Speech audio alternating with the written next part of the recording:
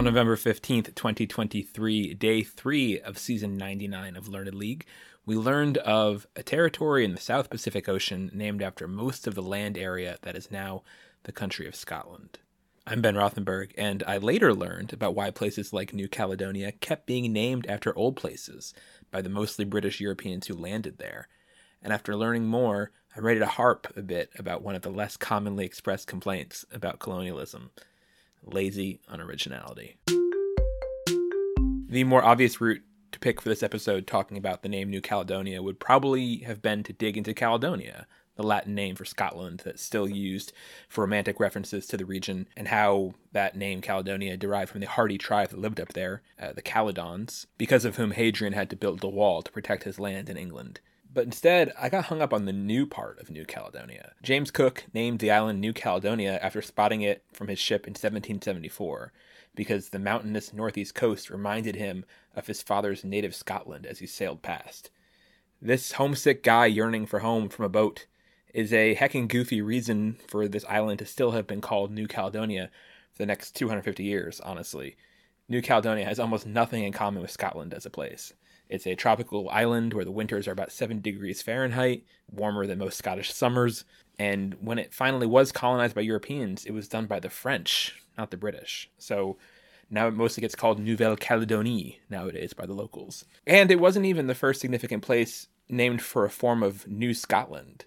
That was Nova Scotia, which was a Scottish, not English, colony that was chartered more than 150 years earlier than New Caledonia, back in 1621. They used the Latin name to sound fancy, and it worked, honestly. Nova Scotia, with its Latin name, sounds like a moon on Mars or something. French Canadians don't use the Latin. They just say the French for New Scotland, which is Nouvelle-Écosse. Still pretty cool, but considerably less Martian.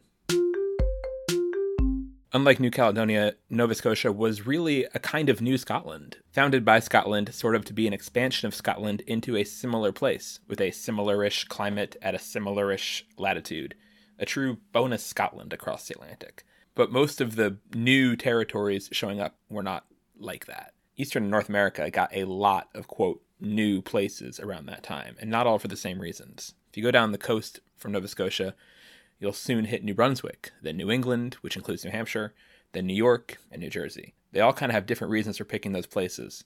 New Brunswick was named in honor of King George III of England. King George III of England, if you're wondering, was not also the namesake of the state of Georgia, if you're wondering. That was his grandfather, George II. George III, one of his many titles, was being Prince Elector of Brunswick-Lüneburg in what's now German territory. Brunswick being the city we now just use the German name of Braunschweig on the rare occasions we need to refer to it.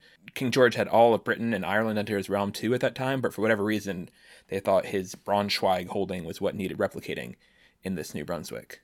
Just south of there, New England, what is now a 6-state region, was more similar to the idea behind Nova Scotia. It was founded as New England as one of the first English colonies by a bunch of English people. John Smith named it New England as early as 1616, and it was made official in 1620 in Plymouth. New England was distinguished for being English from the other Dutch colonies to its west and south. Old New York was once New Amsterdam, and why they changed it, I can say. When the English took over in 1664, they wanted to name it in honor of the Duke of York, who later became King James II. Unlike Brunswick, which was kind of a tertiary holding for George III of England, York was at least James's biggest holding when New York got its name. The Big Apple was not small potatoes to him.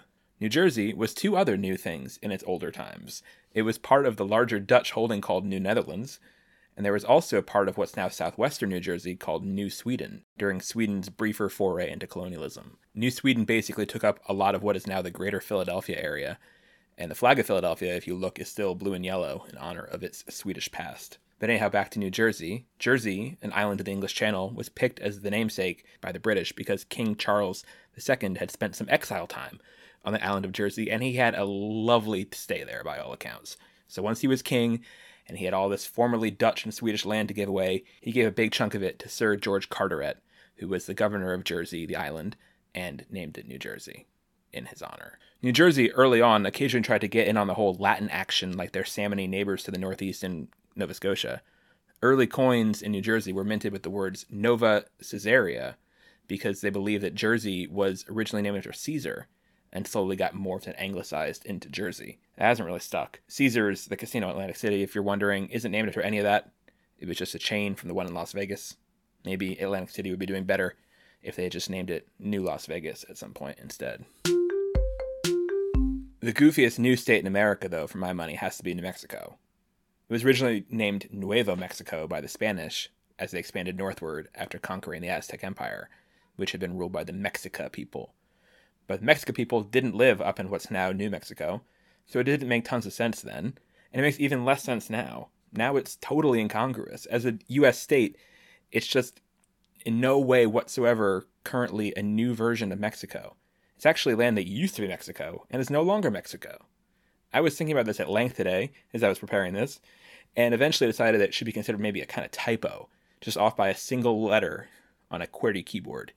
Instead of being New Mexico, N-E-W Mexico, maybe it was meant to be Ney Mexico, N-E-E Mexico. You know, like they used to show someone's maiden name? Yeah, Ney Mexico is a much more accurate name for somewhere that started out as a part of Mexico and then had an arranged marriage to another country. Thank you for listening to I Later Learned. If you enjoyed the show, please subscribe. We're already on all the big podcast distribution sites like Apple and Spotify. Please leave reviews there. That also helps people find us as well, and tell your friends in your Learned League rundles and elsewhere if you enjoyed this. We're also on Twitter at I Later Learned, and you can email the show at ilaterlearned@gmail.com. Until tomorrow, here's to learning.